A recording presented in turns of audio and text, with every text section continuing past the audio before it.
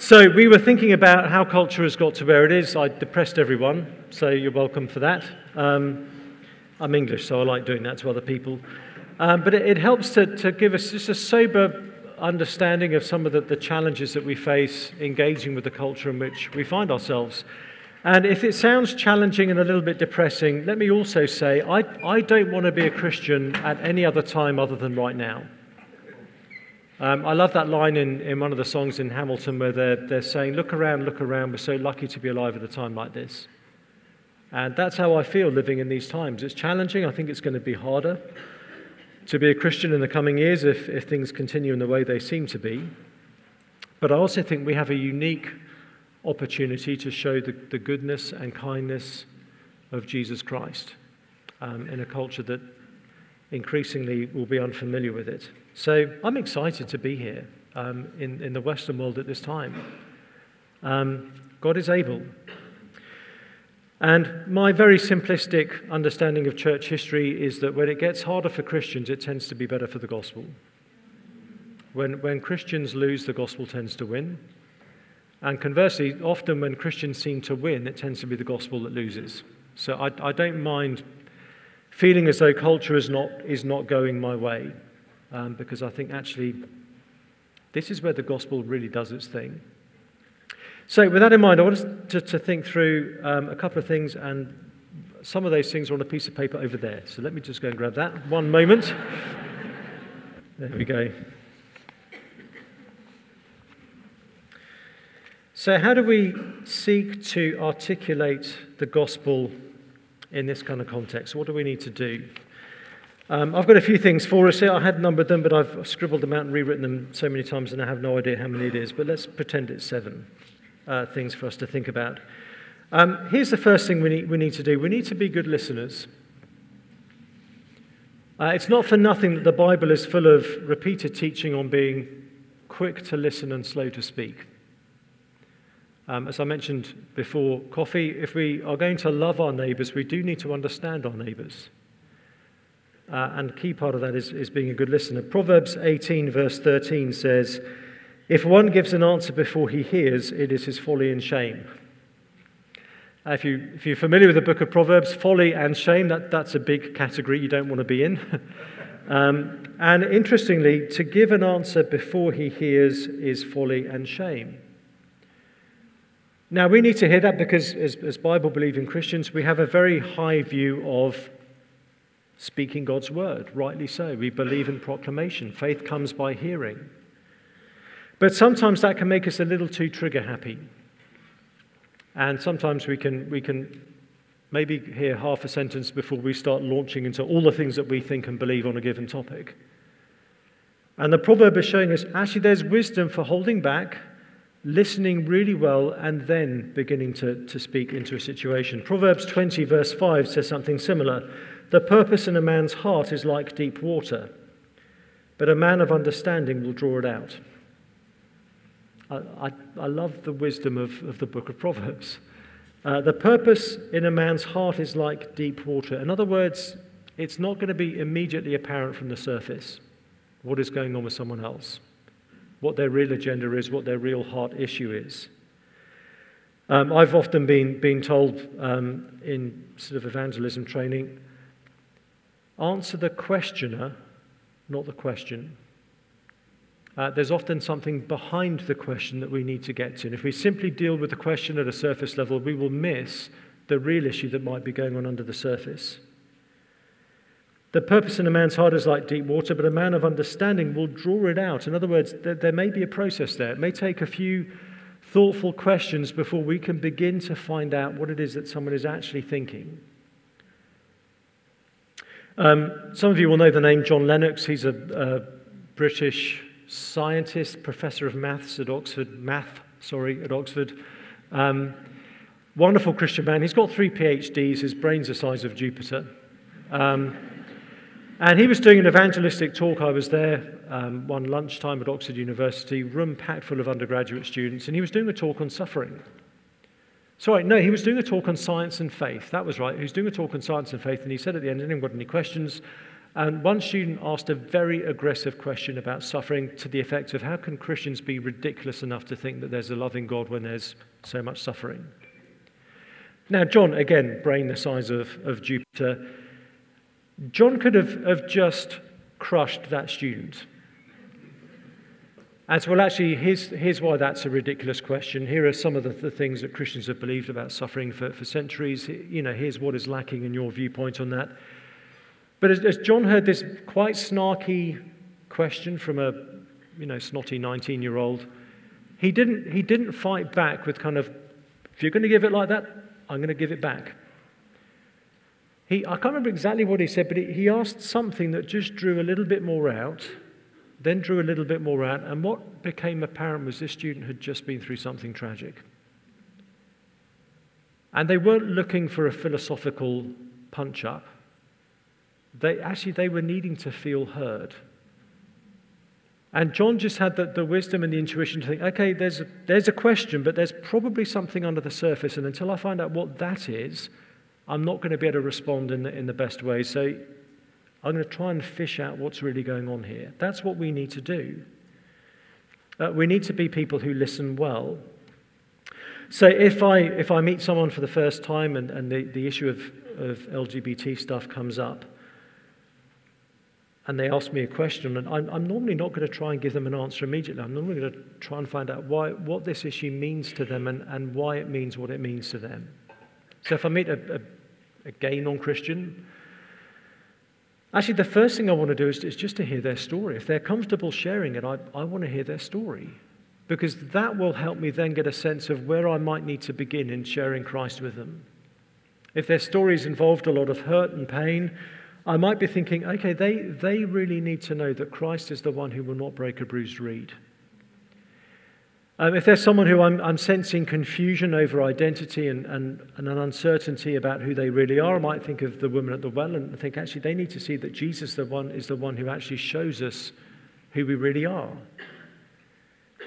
But either way, even just the physical act of listening to someone, given how low a view many non-Christians have of Christians, people tend to think we hate them. Even just the exercise of saying to someone, I'd love to just hear your story. Would you be willing? It would be such a privilege to hear it. I'm already showing them I'm not the kind of Christian they may have thought I was going to be. It's a form of hospitality. So that's the first thing. We need to be good listeners. The second thing is this. Don't say to someone what you can't say to everyone.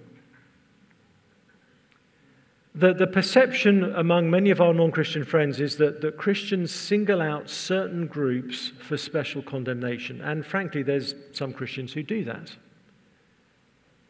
And given the sensitivity around particular minority groups and messages that might be harmful, a good rule of thumb in the early stages of these kinds of conversations is don't say to someone what you can't say to everyone. In other words, show how the gospel treats all of us the same. I find that really does reduce the heat in the room. Let me give you a couple of examples of this. We were speaking at a university once. A young lady came up to me afterwards and said, well, I'm a lesbian. What do you think about that? So I said, well, thanks for coming up and saying hi. It's good to meet you. By the way, what's your name? Let's do some basic courtesies here. I said to her, listen, it's interesting, but Jesus has some challenging things to say about sexuality to all of us. And she said, well, what does he say? And I said, but he says we're all broken in this area of life. And we got chatting about that. Did I talk about this last night? No, thank you. I've forgotten what I've said where over the last couple of days. We ended up having quite a lengthy conversation about what Jesus says. I took her to the passage in Matthew 5 from last night. Now, I could have answered her question by saying, well, the Bible says you being a lesbian is a sin. That would not have been untrue, but it would have been so incomplete as probably to have been misleading. Because what she would have heard was, you are a sinner. You are in a special category of evil in the eyes of Christianity. And she would have felt got at, she would have felt singled out, she would have felt I'm sure, as though she was being looked down on and judged and condemned. And so what I was trying to show her was something of how the message of Jesus lands on all of us, so that when in time she comes to see how the message of Jesus lands on her, she's not being given an unfair deal. But she needed that wider framework to be clear in place. Another young student I met once was a guy who said to me that he was not a Christian, he was gay. He said he'd read my book, Is God Anti-Gay, twice, so I apologized to him for that. But he was reading Mark's Gospel, meeting up with a pastor to go through it, and attending a church small group. So I was saying, you're doing more Christian stuff than most Christians do. How come? What is drawing you to Christian things? And he said, well, I realized that Jesus treats me the same as everybody else. And I said, why is that so precious to you?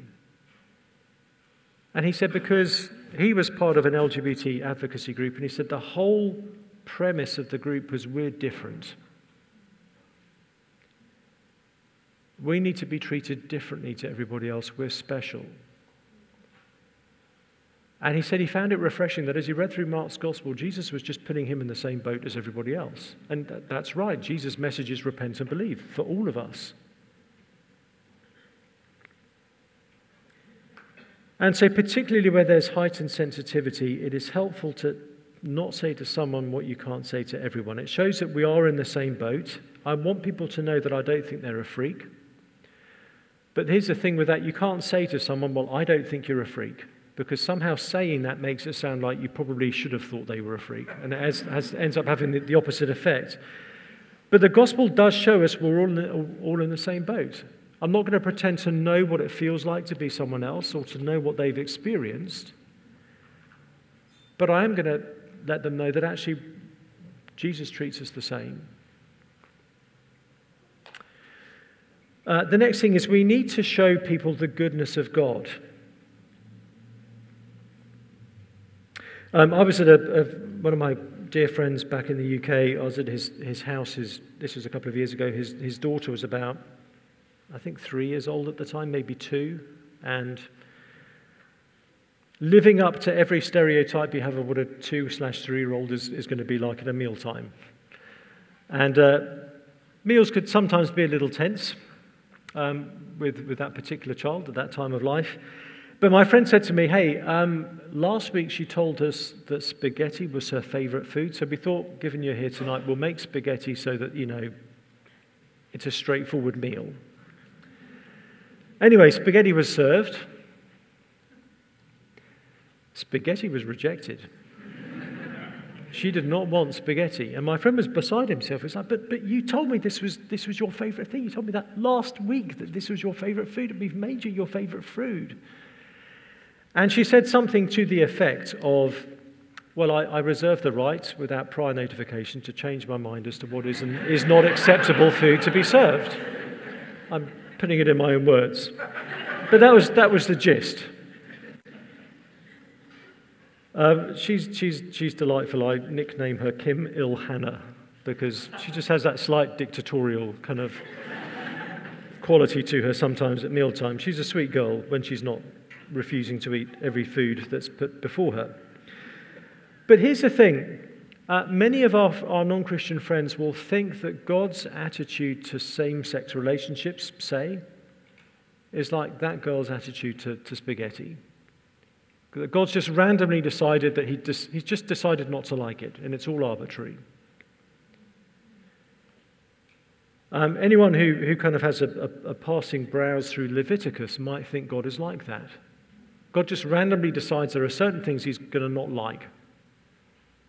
And it can feel very haphazard. And so we need to show people not just what the Bible says, but why the Bible says it, that there's a rationality to what God calls us to do. So here's another principle for us related to this, is whenever we see a negative in the Bible, a thou shalt not, a good question to ask ourselves is, what positive thing is this negative teaching protecting for us? Somebody once said, don't remove a fence until you found out what it was put there for in the first place. What is the positive behind the negative? What good thing does this prohibition retain for us? So when the Bible says do not lie, it's because there's something life-giving and beautiful about truth. So what is the positive vision of human sexuality that accounts for some of the negative prohibitions that the Bible gives us along the way?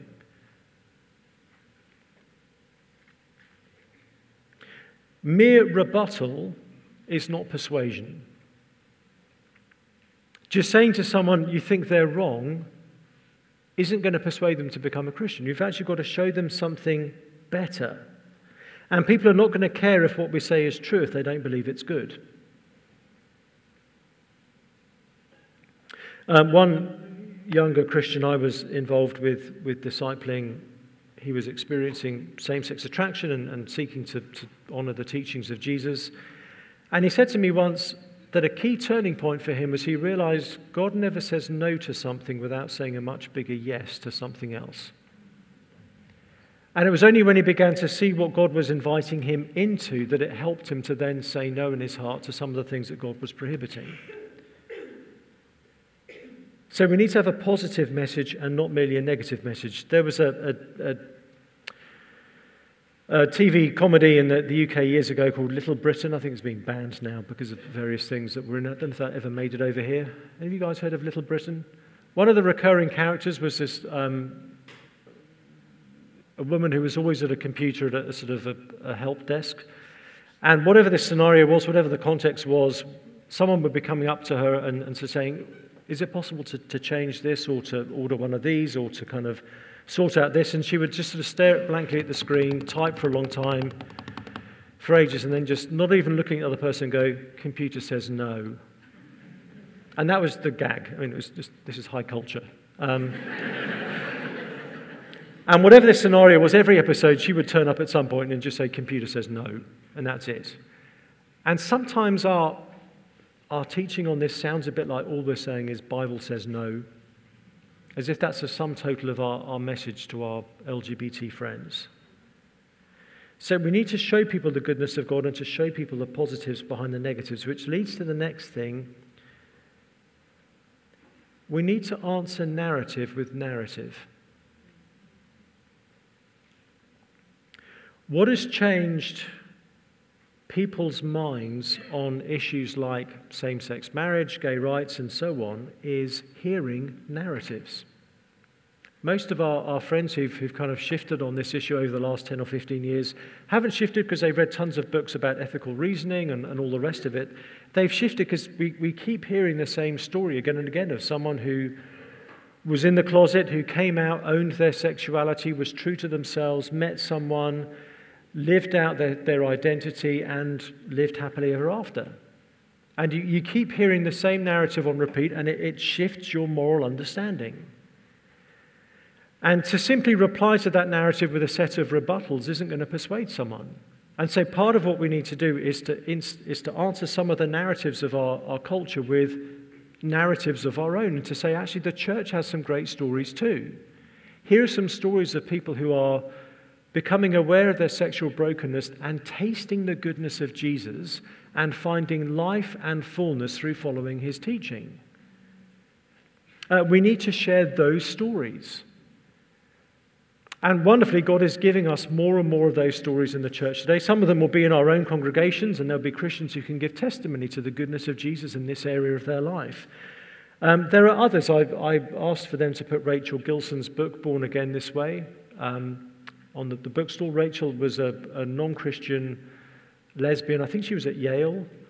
And she came to faith. She came to faith because she stole a copy of Mere Christianity. She was beginning to kind of search spiritually. She saw this book on someone's shelf called Mere Christianity. Had no idea who C.S. Lewis was or who this book was. She just thought the title was, okay, I think that's something I need to read. Stole it when the other person wasn't looking, read it and came to faith. But her story of how she's come to see the goodness of Jesus, or Jackie Hill Perry's book, Gay Girl, Good God. I did get that the right way around. That book in my mind sometimes turns into Good Girl, Gay God, and that's a very different book. Again, telling her story of coming to terms with her sexuality and embracing the teaching of the Bible. Or Becket Cook, a book called A Change of Affection. There are some wonderful stories out there. The website livingout.org has some video testimonies of various Christians, again, finding life and richness through the teachings of Jesus. So we need to show the world around us that the church has the best stories. Because again, it's going to be narrative that helps to shape people's understanding of this issue. We need to find the testimonies among the people of God and have those testimonies encourage all of us. But that's not the only narrative that we have to respond with. I mentioned yesterday how the whole Bible shows us the story of God pursuing a bride. We need to go into that narrative as well.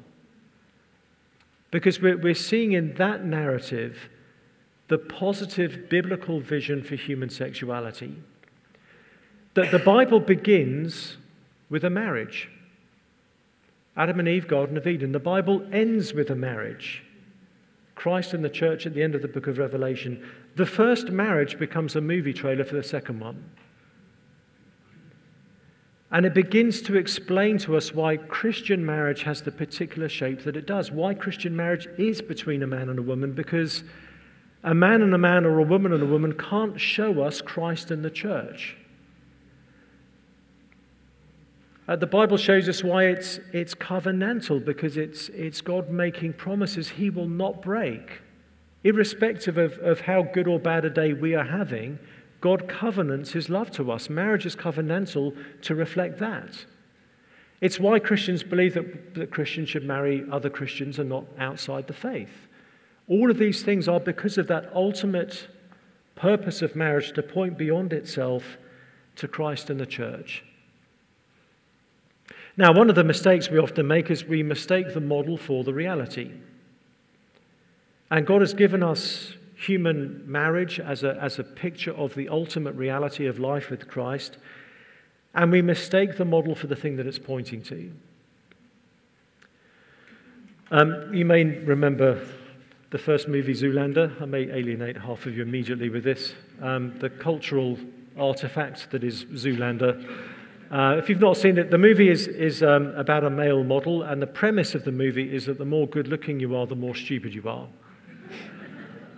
I personally find that quite offensive. You didn't have to laugh that much. But anyway, there's a scene in the movie where a bunch of the main character is Derek Zoolander. He's very good-looking and therefore very stupid, and some people are going to build a school in his name. And so they invite him. They've got this architect's model of the school set up on a table for him to see. And this is what it's going to look like. So they invite him, and he looks at this model. It's all there with all the details. It looks amazing. And he looks at it, and he's furious. And I can hear some of you doing the line in your head. He says, "Is this a school for ants?" He says it needs to be at least 3 times bigger, if I got the line right.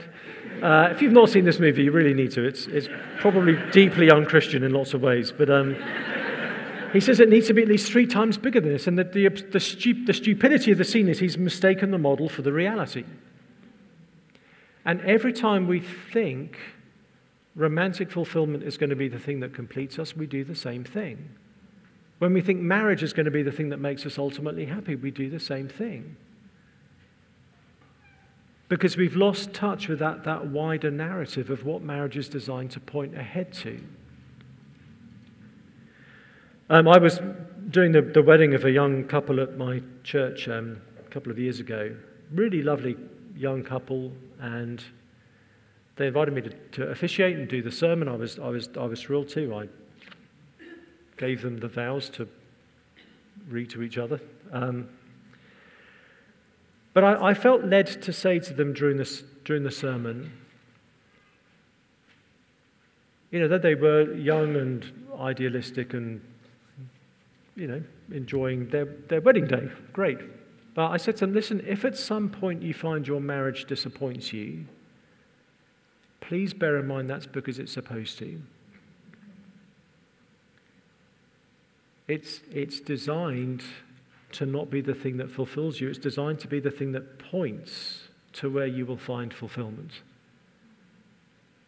This marriage is just the temporal signpost of where the real action is found, which is the marriage that we have in Jesus. And if we have that perspective, it enables us to honor marriage and to dignify marriage. It has that unique role of pointing beyond itself, but in a way that means we won't idolize it or worship it. It also means that we'll be able to honor singleness within the church, because we'll recognize if ultimate reality is finding that relationship with Jesus Christ, then not being married in this life is not missing out on something that is fundamental or something that is essential. It's a great gift for those who receive it, but we also see in the same scripture that tells us marriage is a good gift, that singleness is a good gift too. And singleness also points ahead to that future reality, because in the age to come, Jesus says none of us are going to be married. We will have the bridegroom. Why would we be married? And singleness is a way of saying that future state that all of us are going to be in is so good and so real that we can even live according to that state now. Jesus is enough. So we need to answer narrative with narrative, both at the personal level of Christians sharing their own stories of the goodness of Jesus in this part of life, but also in that bigger biblical narrative, because what you think about sex is actually going to be shaped by what is the story you think is ultimate in reality. And what we realize with Christianity and the biblical sexual ethic is that we're being swept up into a far grander story than anything our culture has for us. The next point we need to think through is we need to celebrate a Christian view of identity. The message of our culture is you are your sexuality. Those natural feelings that you experience, that is the real you. That is you at your most you. And therefore, you can't fully be you unless you are fulfilling and expressing those sexual feelings. You can't be complete unless that's happening. That is profoundly bad news. It may feel instinctively and intuitively right to many people today. It is profoundly bad news, because it's bad news for those who are feeling like they're not fulfilling their sexuality. It's bad news for them because it's saying to them, listen, the best thing in life is passing you by. Your one real shot at being fully and authentically yourself, you're missing out on.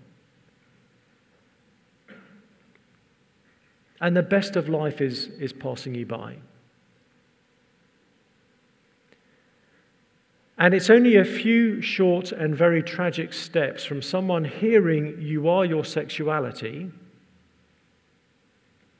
to thinking that a life without sexual fulfillment is a life that's not worth living.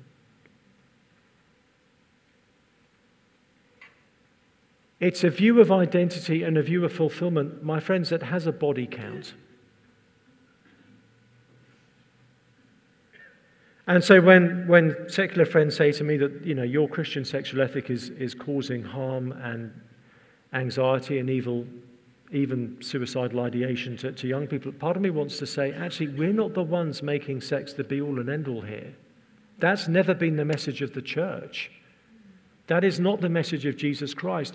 We're not the ones saying, this is the thing that is going to make your life real and full and complete. You guys are.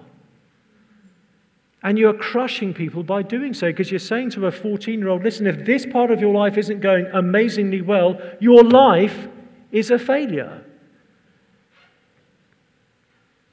But it's also bad news for those who feel as though their sexuality is being fulfilled, because there will be some folks out there having exactly the kind of sex they want to have with exactly the kind of person they want to have it. And the world's message to them is, this is as good as it gets. This is it. And it's just not that great.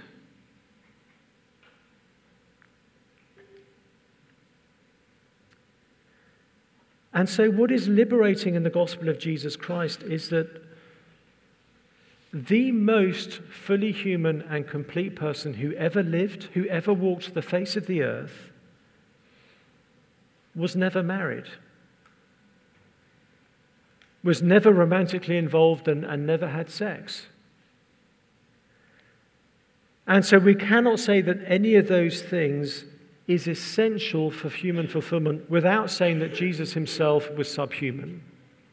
If we say that marriage is essential for being fully human, if we say sexual self-expression or fulfillment is essential for being whole and complete, we're saying that Jesus was not complete. We're saying he wasn't fully human.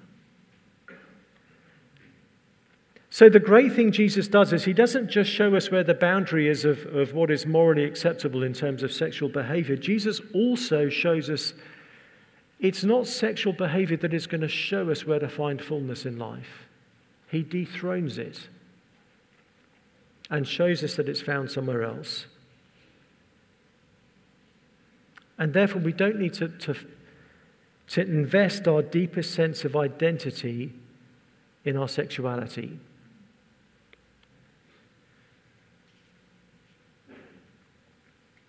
Here's the final thing, and then we're going to have a break, and I want us to have lots of time for Q&A. I've forgotten what number we're on by now, but we need to expect the gospel to be powerful. I want to share some verses from Romans chapter 1, if you want to have that to hand.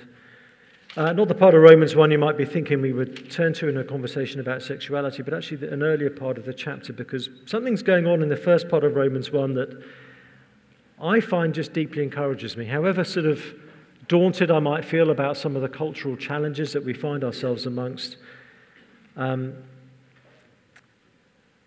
strength and encouragement in these verses. I'm going to read from verse 8. And as we read through these verses, it becomes apparent that the Christians in Rome seemed to think that Paul was reluctant to come. And that would be understandable from their point of view, because this is Rome.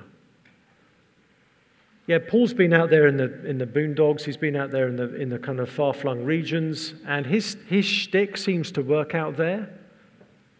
But this is Rome. This is where sophistication is. This is where cultural power is. This is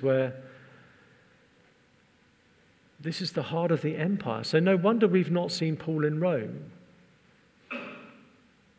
The Christians in Rome seemed to be intimidated by the culture in which they found themselves, and so they were thinking, well, I guess Paul is too. So with that in mind, listen to what Paul says, and what he's saying here is quite deliberate. So he says in verse 8, "First, I thank my God through Jesus Christ for all of you." That's standard for Paul. I love that. Paul's reflex when he hears about other Christians is just to thank God for them. "First, I thank my God through Jesus Christ for all of you, because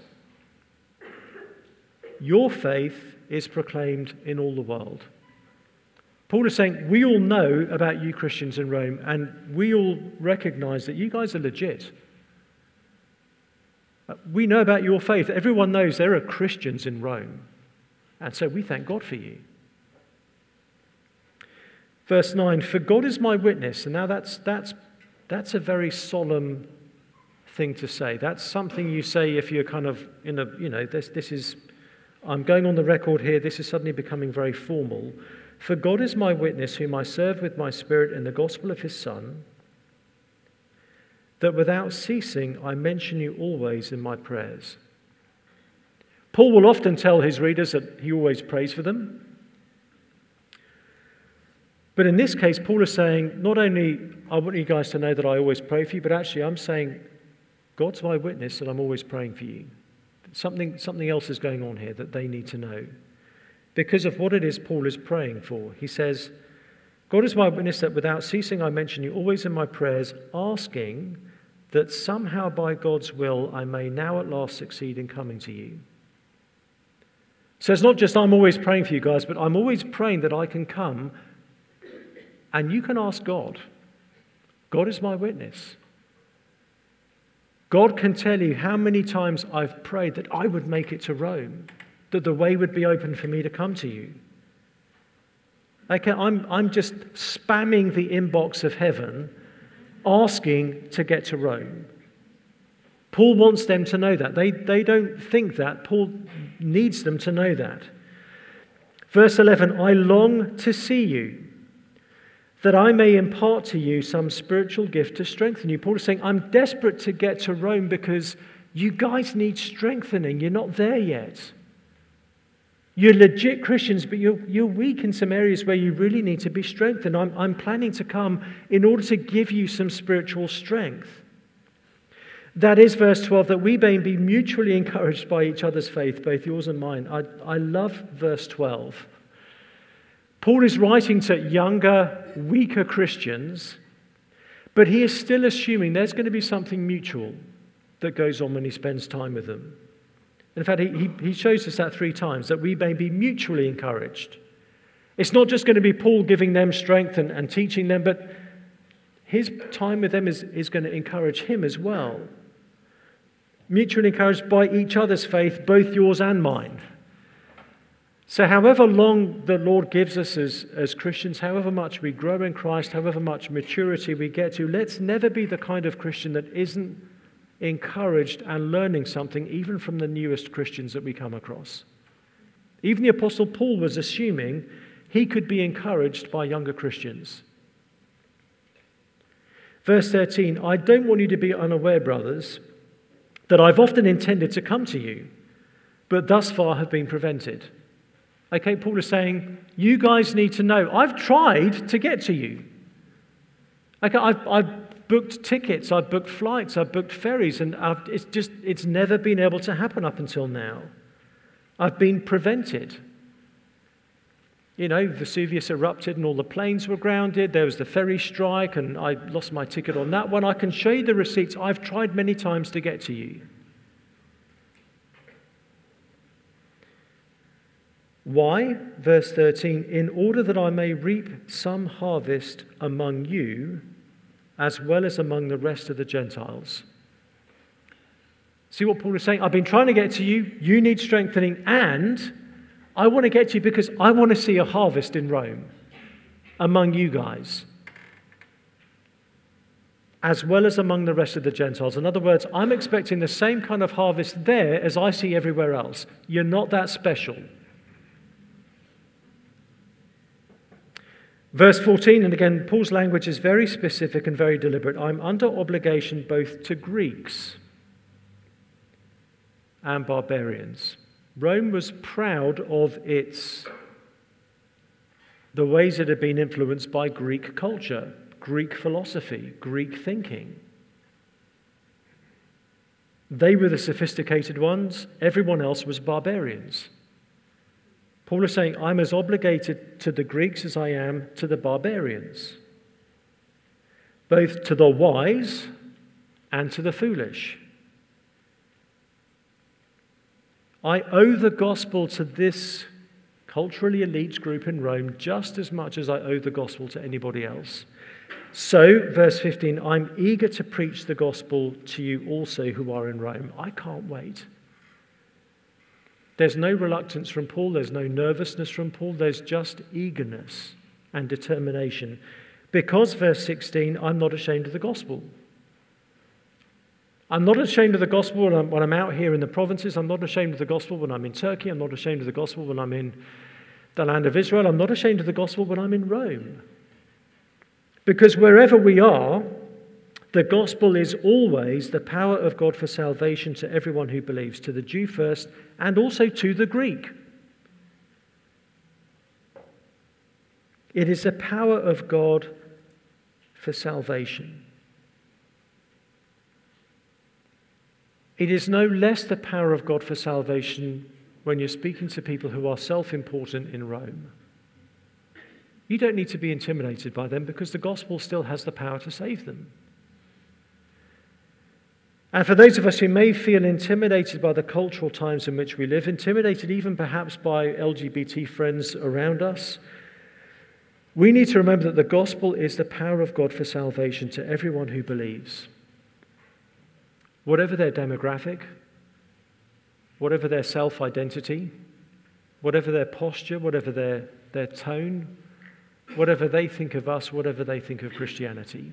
It takes no more grace for God to save the most aggressive gay rights activist than it takes him to save anyone else. And as God looks from his throne at this cultural moment, God is not chewing off his fingernails in anxiety going, well, I kind of knew what I was dealing with up until now, but this is a whole new thing. I don't know what to do. No, the gospel is still the power of God for salvation to everyone who believes. It is good for us to be humbled by the cultural challenges around us. It is not good for us to be paralyzed. It is good for us to think, I need to work hard at understanding my neighbor. I really want to understand where they're coming from and think through how I can proclaim Christ as well as I can. But we do so because our confidence is in the power of the gospel itself. And so our role within the church, and particularly for those of us who are church leaders, our role is not to hold the line. Our role is to reap a harvest. Friends, the Lord means for there to be a harvest among our LGBT friends. And the gospel is the power of God for some of those precious people to come to faith in Jesus Christ. We have the privilege of living in a time and place where we get to be the ones who share Jesus in this kind of context. Let me pray for us. Maybe a 5-minute leg stretch, and then we'll head into some Q&A. Let's just pray for a moment. Our Father, as we think of the gospel being the power of God for salvation, we want to thank you for the work of that power in our own lives. Father, the fact that any one of us in this room is a follower of Jesus Christ is because of your power and your grace and your mercy. It is not because we were somehow closer to being a Christian than anybody else. It is simply because of your free grace and mercy. And Father, we pray that same power will be manifested around us in these days. Not just with our LGBT friends, Lord, but with all the people that we interact with all the people you've placed around us, that we would see the gospel bearing fruit, that we would see a harvest in our own times. And so that we pray you would help us as your people to be those who embody grace and truth, those who have wise and thoughtful words to say, those who speak with something of the tone and fragrance of Jesus himself, those who reflect the very heart of the one who said, "Come to me, all who are weary and heavy laden, and I will give you rest." Father, we pray these things because we long that Jesus would be known. Father, we pray that we would be living in a time where there is a historic coming to Christ in this part of the world. Not because we want to be where the action is, not because we want to sort of try and claim any credit for anything, but because we long to see our precious friends and neighbors enjoying the sweetness of knowing Jesus. And we pray, Father, that you might use us in that enterprise. We don't deserve that. We're not qualified for it. But you choose to use broken vessels to reach this world, and we want to be available. So help us to be people who pray earnestly and who love our neighbors well. And we pray in Jesus' name. Amen.